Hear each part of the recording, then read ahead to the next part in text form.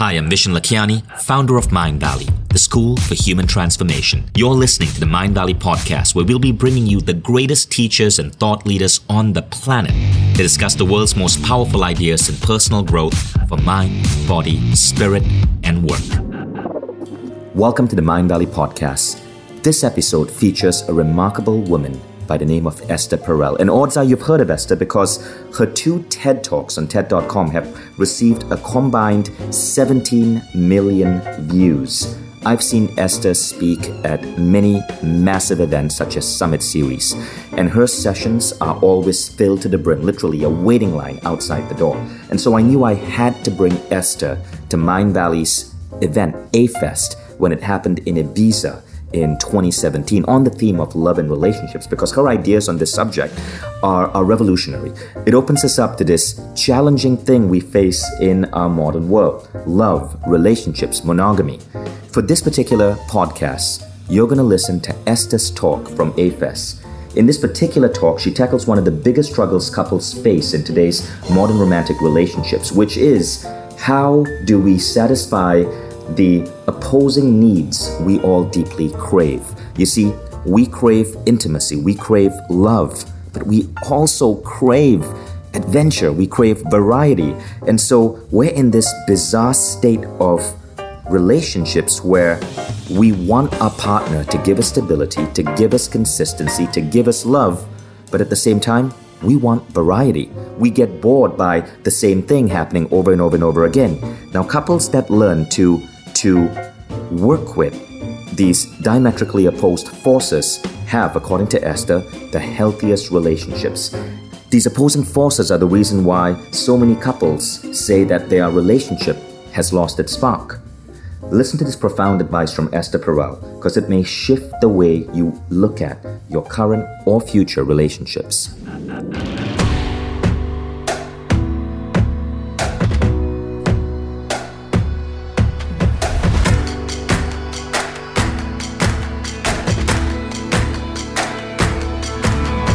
I'm Vishen Lakiani, and this is the Mind Valley podcast. I want you to think of an experience that you had, a moment in your life, where you felt a deep sense of security. You can close your eyes if that helps you, kind of see the history of your life right in front of you. A moment when you felt safe, content, satisfied, more than successful. Maybe a moment where you're crying on someone else's shoulder and you know you can really let go because they're there to sustain you. Or a moment when you are saying goodbye to a dying member of your family and you know that you're holding each other all the way to the last breath. Or a moment when you're holding a newborn in your arm. A place where you just felt, I'm enough. There's nothing more needed in this moment. It's safe, it's trusting, it's reliable, it's dependable. Good. And when you have that moment, what was it like for you? Just very briefly, what stood out about that moment for you? And how did you experience it in your body? What does it feel like physically when we embody security, trust, safety, familiarity, continuity, belonging? Hold it. And walk with me to the other side of the spectrum of life. And think of a moment, an experience that you had, where you experienced a deep sense of adventure, of novelty, of risk-taking, of boldness, where you went outside of your comfort zone, into the unknown. A moment when you allowed yourself to do something which usually you may not, when you spoke up when generally you stay quiet, where you stood up for an injustice when generally you are a passive bystander, where you took the risk to let yourself be seen even if you're imperfect. A moment that may be reckless, that may be dangerous even. And what's it like on that side of the spectrum of life? And what's it like to embody that? How does the body experience itself, assert itself, express itself when it is bold, fearless, transgressive, adventurous, breaking rules, outside the norm, even if it's just your own little norms? You got them? Who has them? Just raise your hand. Who needs more time? Who is out somewhere else? It's totally fine too. Turn to the person that sits on your right and just very briefly let them know what you were thinking of, what you remembered, where you went. Go.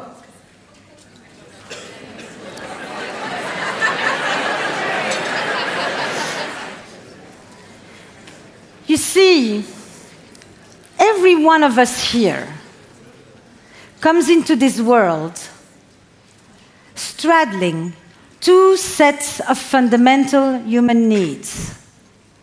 We all have a need for security, for safety, for dependability, for predictability, for belonging, for continuity. But we also all have an equally strong need, men and women and everything in between, for adventure, for novelty, for mystery, for risk, for the unknown, for discovery, for exploration. All of us, from the minute we come into this world, need to negotiate our need for security and our need for adventure, our need for connection and our need for autonomy, our need for togetherness and our need for freedom, our need for love and our need for desire. And some of us came out of your childhood and your histories with a greater need for security, for safety, for protection. And some of you came out of your histories, your early histories, with a greater need for space, for freedom, for choice, for self-expression. And many of you may have found partners for whom their proclivities matched your vulnerabilities, so that they can bring to you the parts that you want more of, or at least think you want more of, although many times you will then find them about the very thing that you chose them for. Because we all know that the very thing that leads to conflict is often the very thing that we were originally attracted to, such as some of the contradictions that we live with. We've always had these two sets of needs, and they change in the course of our life, of course. None of this is static. But what is utterly new is that romanticism and modern love has brought us to a situation where, for the first time in the history of humankind, we want to reconcile them with one person and in one relationship and for the long haul, which means that we live twice as long. And how did we get to this? That we want, with the same person, to experience the anchor and the waves. And a little bit of history will help us to bring the pieces together, because when it comes to relationships and modern love, we actually have undergone rather revolutionary shifts in a very short amount of time. And since we often live so much in the present, or maybe with an eye to the future, we sometimes forget where we come from. So allow me a 3-minute little history course. We used to live in communities. We used to live actually in tribes. We didn't have to come together from 40 countries to create tribes. We actually were stuck in them. Very little choice in those tribes, very little choice in those communities. But what we did get is a sense of belonging, a sense of identity, and a sense of continuity. I knew who I was because I knew who I'm part of. And I know what to do because I do what I'm told. And my relationships are organized on a spectrum of duty and obligation. And I am happy when I fulfill my duty and my obligations, and I feel like I have accomplished that which is expected of me. When I'm raised a child, I am not raised for autonomy. I'm not raised in order to use my words to say what I want. I used to be raised in order to know what other people want from me. And this is still part of a large part of the world today. But in our communities, we had a deep sense of anchor, very little freedom. And we move in a very short amount of time to the cities with major revolutions of urbanization and in the rise of individualism and production economy and industrialization, etc. And what happens as we move to the city is that for the first time we are a lot more free, but also a lot more alone. And now, one particular word is going to change its meaning radically, and it's the word intimacy. In most of the world still today, intimacy generally means that we share the vicissitudes of the everyday life. We milk the cows, we feed the children, we deal with the droughts, we deal with the floods. But today, in our Western culture, intimacy is into me see. And into me see means that when I talk to you, my beloved, you better look at me in my eyes for the mirror neurons and no clicking away. So when I talk to you and into me see, what is it that you're going to see is that I am going to share with you my most prized deep assets. And they're not my camels and my hurts, they are my feelings, my worries, my anxieties, my aspirations, my dreams. Into me see, I will open myself up to you to come in. And as you come in, you will validate me, you will reflect me, and you will momentarily help me transcend my existential aloneness.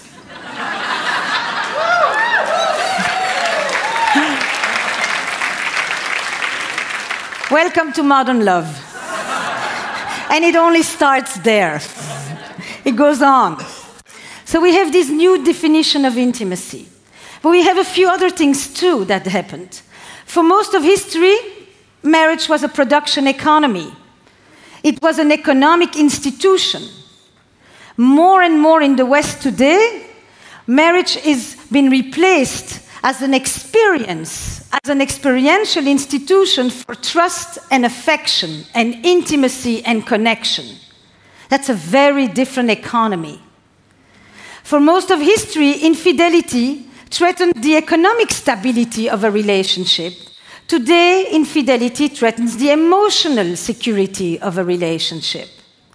For most of history, we married and we had sex for the first time. Today, we marry and we stop having sex with others. At least for most people, that is still the norm. We used to divorce because we were unhappy. First of all, for a long time you couldn't divorce, you just had the blessing of dying young. Then we finally could divorce, but basically we divorced because we were very unhappy.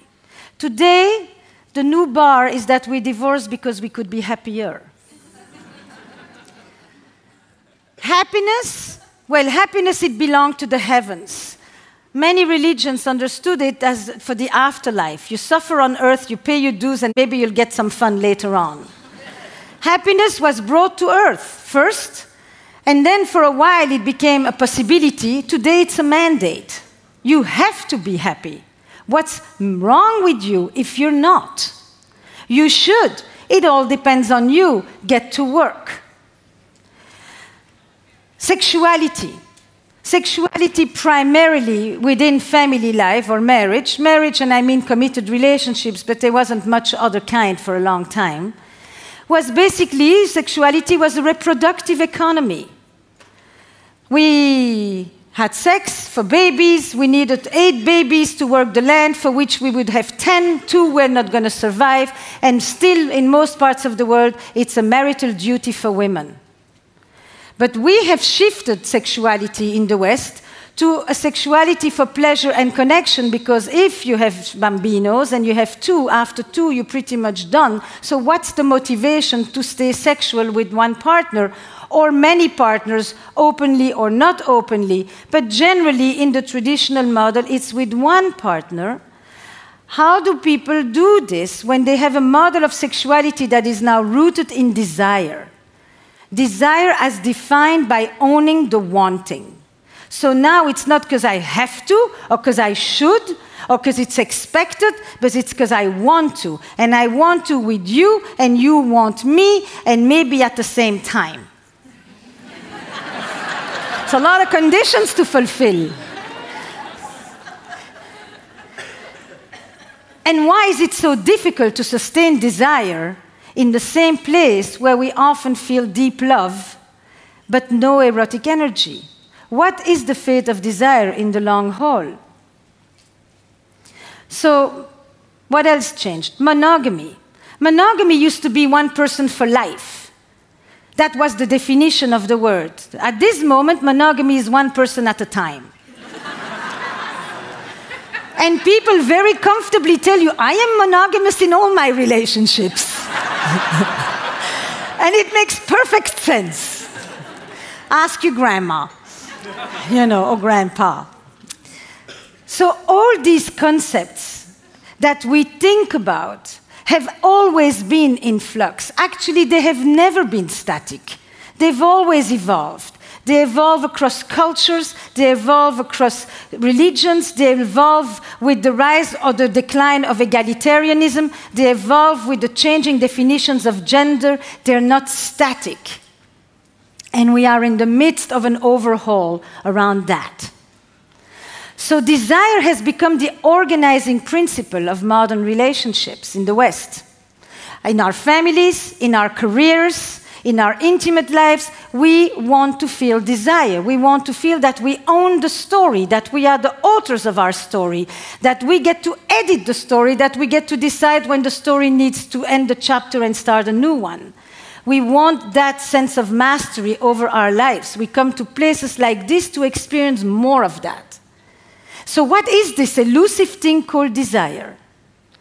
And the million-dollar question around desire is, can we want what we already have? Which philosophers have dabbled with forever. And why is it that the forbidden fuels desire? And when you love, how does it feel? And when you desire, how is it different? And then lastly, what helps us keep it alive? So I want to take us to a few of these questions, wherever we get, then we're going to have a conversation about all of this, and it will unfold, right? What I want you to know is, in everything I tell you, it's years of thinking and writing, and my new book that's coming out called The State of Affairs, Rethinking Infidelity. And even though sometimes I will sound confident, I am sure of absolutely nothing. I live the dilemmas that we all live. There isn't an expert on relationships. There are just people who have thought about it more and can put words to some of the paradoxes, to some of the longings, to some of the disillusionments, to some of the aspirations that we all have. So, when you love and you think about wanting to know the person, knowing the beloved, contracting the distance, minimizing the threats, having that deep connection, it lives on a different side than when you want. The verb for love is to have. The verb for desire is to want.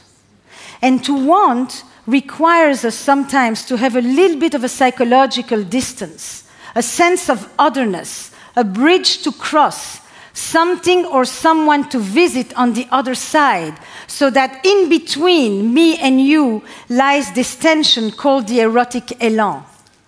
And I began to think about this dialectic, this tension between closeness and space in terms of love and desire. And the question that I would ask is, I am most drawn to my partner when?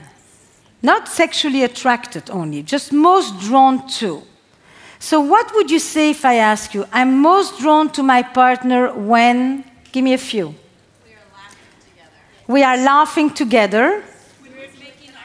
When he or he is making art. When we are traveling, when we are adventurous, when we are on the go, when we are exploring together, when we are discovering, that's traveling, right? Present. When he's present, when we are dancing,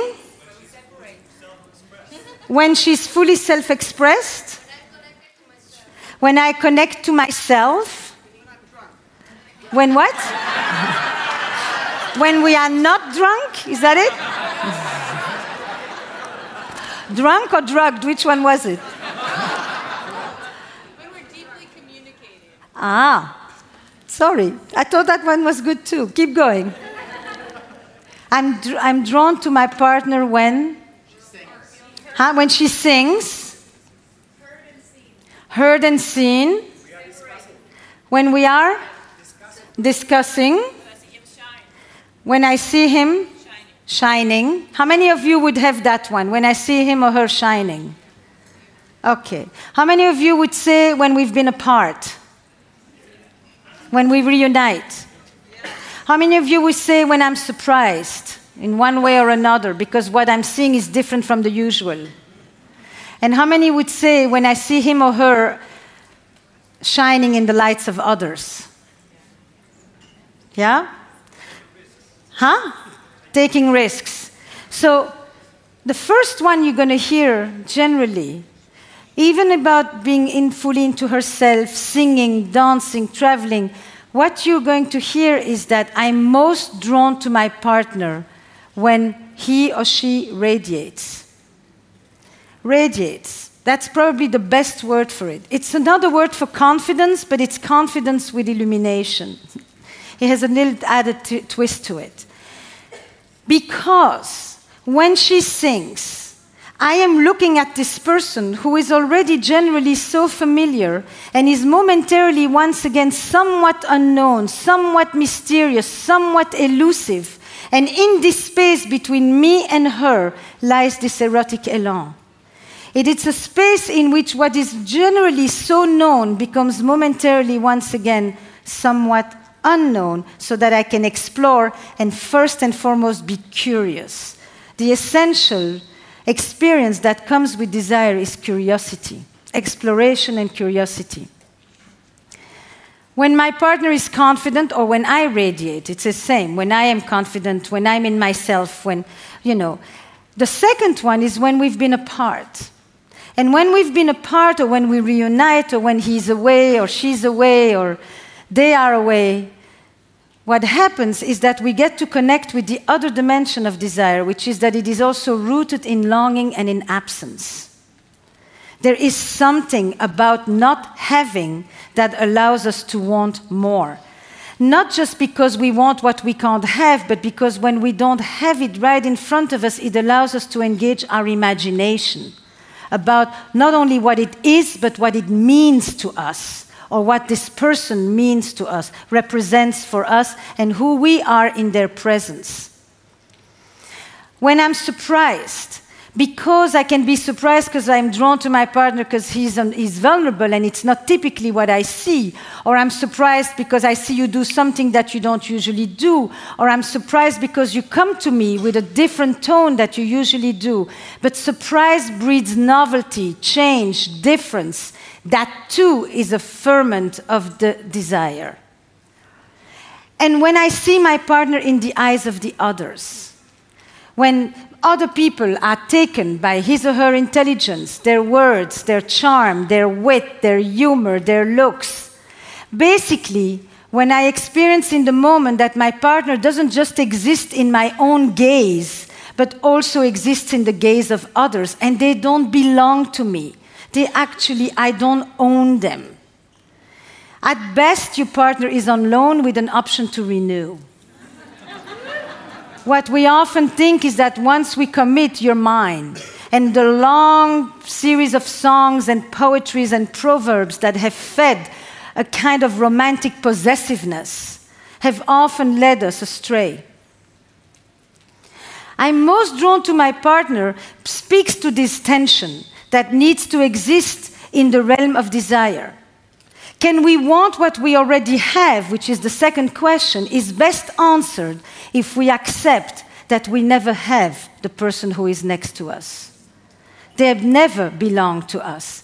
They are actually free to go. Of course, we can control them, we can lock them up, we can create a system of surveillance, but that's not intimacy or closeness.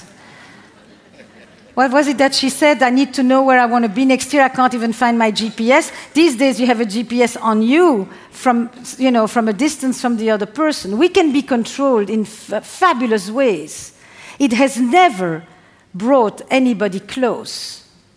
It just brings them there, but that doesn't mean they're close.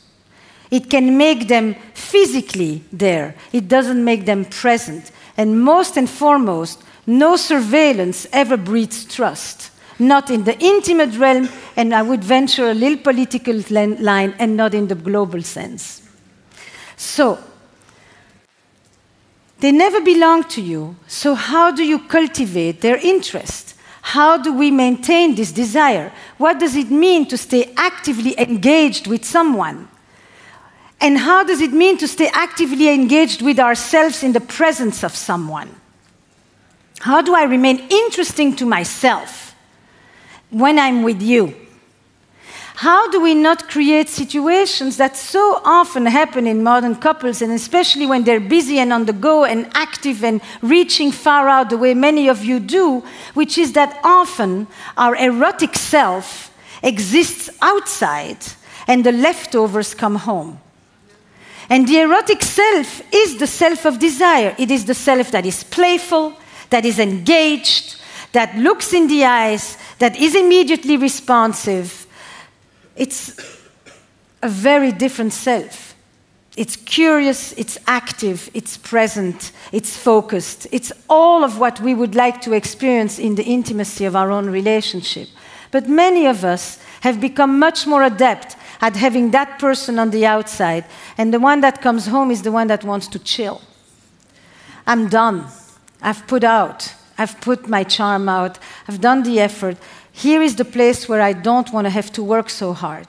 And the less we want to work so hard, because there are also no rewards or no immediate rewards and no danger of being fired, or at least not tomorrow morning, we become lazy and we become complacent.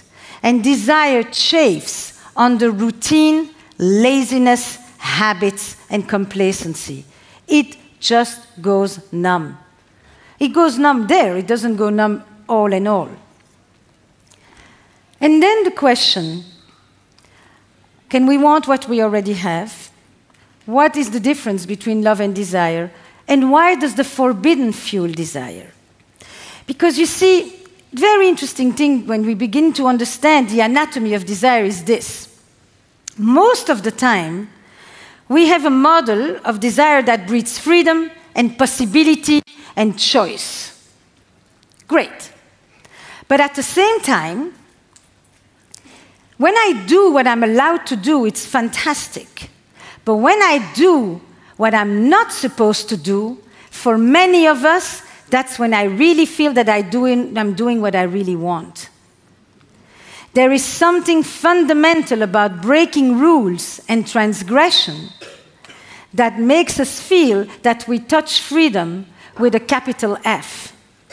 So the forbidden fuels desire, because the forbidden, even if it's our own forbidden, little things which we haven't given ourselves the permission to feel, to do, to say, it's not big things.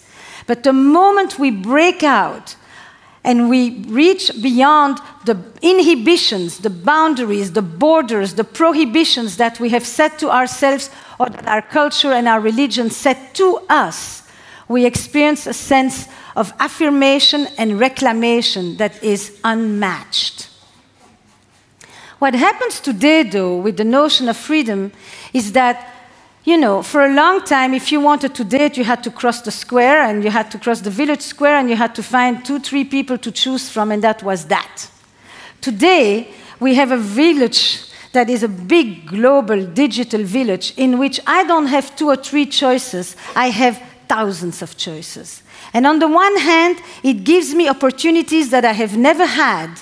But on the other side, it also gives me what is called the paradox of choice, right? 2 choice, 3 choice, great. 5, still good. 100, crippling self-doubt and massive uncertainty. So there has never been a time where people ask me this very question more than ever. I've done this for more than 3 decades. How do I know when I have found the one? But that question, of course, from Cinderella already you know that question. But that question has come up with a new twist, because what is the one today when you have that sea of possibilities? The one today is the one who's going to make me want to close my apps. The one today is the one that's going to make me no longer think that maybe there's something better around the corner that I didn't think about, that I should still go look while I'm under the table looking at you and saying, what else is out there? The one is the one that's going to quieten all my inner rumble, that's going to be oh so extraordinaire that I'm no longer going to want to think that I haven't found the one yet. And the one is the one that has to give me a sense of certainty that is basically impossible to get. People who find the one are people who completely understand that lives at best are imperfect and you live with uncertainty. You just hope that if you put in more and you become the one, you'll make the other be more of the one. That love is a verb and not a permanent state of enthusiasm given to you by someone else who is perfect, while you still are not.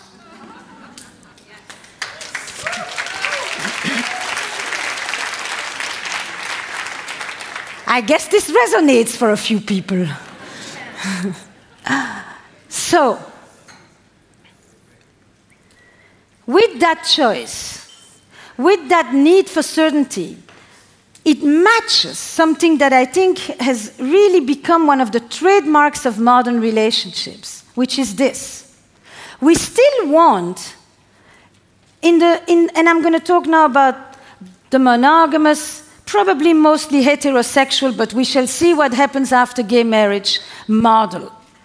I think that there's a whole proliferation of new models and relational configurations that are challenging a lot of this, and I hope we get to talk about that too.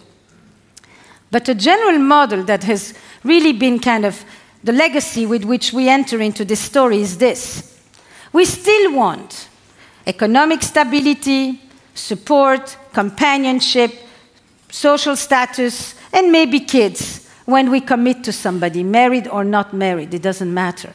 But we still want all of that, plus, now I want you also to be my best friend, my trusted confidant, and my passionate lover to boot, into our 80s. It's a given. What this amounts to, people, is this. We are asking one person to give us what once an entire village used to provide.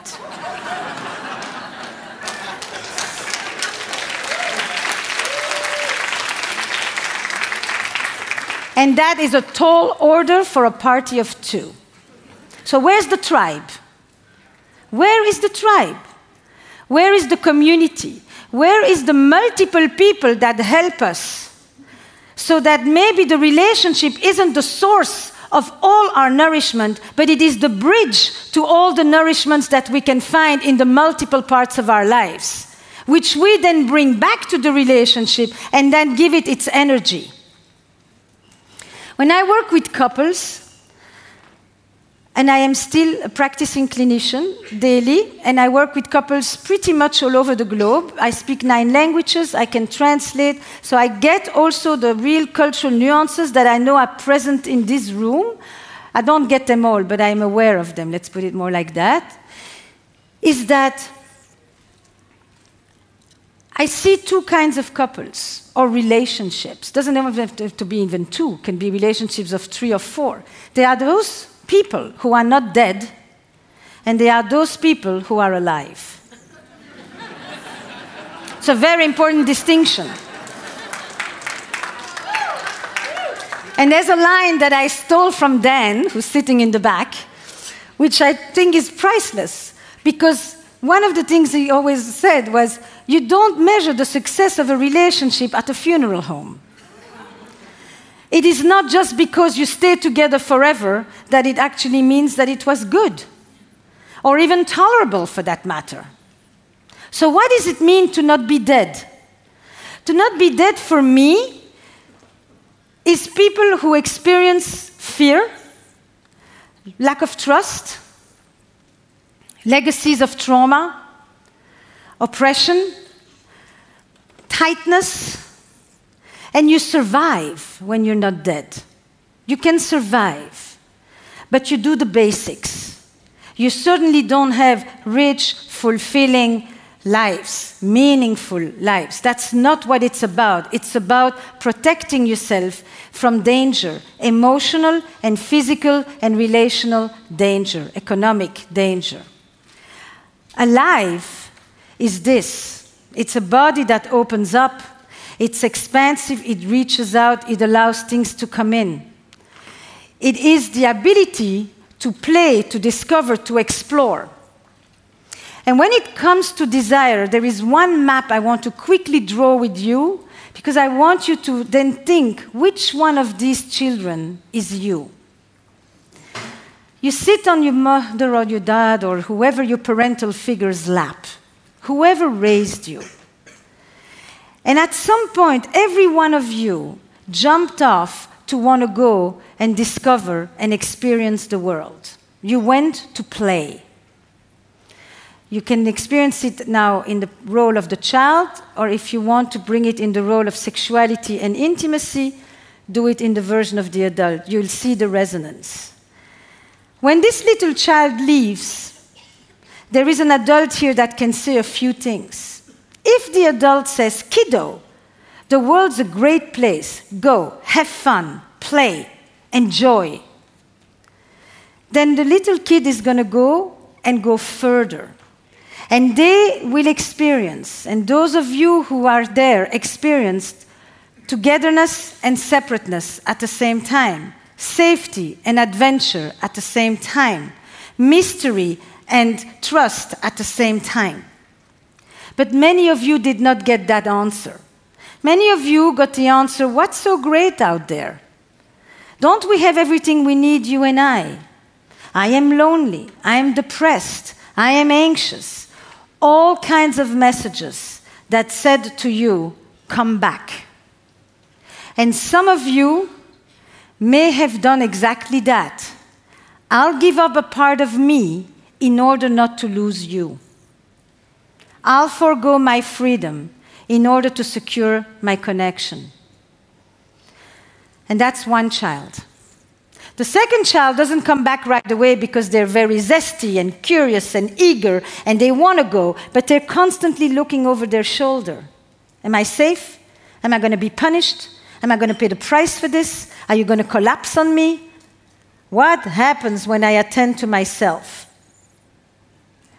And that person often, in the beginning of a relationship, experiences a great ability for security and adventure at the same time. But as they become more intimate, so down goes their desire. The more connected I become to you, the less I am able to want my own. Not just sexually, as a whole. The third child doesn't come back because there's not much to come back to. So take a moment, because in every relationship you will notice that there is often one person who is more in touch with the fear of abandonment and the fear of losing the other, and one person who is more in touch with the fear of losing themselves. And these two are often in a relationship with each other. You see. So there are three tensions I want to highlight. And you can think about which one is you, which one you were, which one you are today, and what you want to change about this. We've talked about security and adventure as one of the big tensions in desire. Because sustaining desire is really about reconciling these two seemingly opposite forces. That's really what it's at. And I will tell you right away, it is not a problem that you solve, it is a paradox that you manage. There is no answer. There are lots of things you can do, but it isn't because that's how you get away from this. It's just how you live with it better. The second tension is the tension between mystery and transparency. We are in an era of massive transparency on all fronts. And we are forgetting that there is a powerful aphrodisiac in not knowing everything. Not knowing everything, neither inside relationships nor on social media. Leave something to be discovered. If nothing is hidden, nothing can be discovered. Religion understood that fundamentally. If we are going to live secular spiritualities, we need to bring back mystery. We need to bring back mystery as in foreplay, for that matter, too. It's the same idea. Rather than immediate gratification on all fronts. It's the difference between sexuality and eroticism. Sex, rather blatant, an act, the nature, the biology, the animal. Eroticism, sexuality transformed by the human imagination. It's everything that gives it meaning. And imagination is not direct, necessarily. It plays with the hidden things behind the corners. And the third tension, after mystery and transparency, is trust and betrayal. The people who live on the side of not dead often don't trust. In order to play, to discover, to explore, to open up, you must have that fundamental glue that gives every relationship its essence, its timelessness, and its truth. It's called trust. And many of us have experiences of broken trusts, of betrayal, and of needing to know, how do we mend? How do we bring back? How do we repair? As in pairing back. When trust is broken, it actually is about reintegrating a new truth and a new trajectory for desire, so that I can once again feel safe enough to want, which means that I can once again feel secure enough to feel free, and feel free enough to build more security. It's a loop back and forth. When it comes to love, it's our imagination that is the greatest actor, not necessarily the other person. Thank you. Hope you enjoyed that episode of the Mind Valley podcast with Esther Perel. That podcast was brought to you by Mind Valley's A-Fest. A-Fest is a massive, beautiful event that we put together in a different location on planet Earth every 6 months, exploring a theme.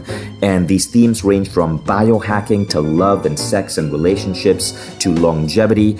And A-Fest happens in exotic locations around the world. It's sort of like our version of TED Talks. It's world-class speakers like Esther, but just like TED, it's an invite-only gathering, and you can apply to get an invite. It's not for everyone. With A-Fest, we bring together some of the world's most incredible thinkers and speakers, and we put them in front of an audience of people who are in a position where they can help these ideas spread. So you could be running a company of several hundred people. You could be a principal in a school. You could be a famous blogger or a television star.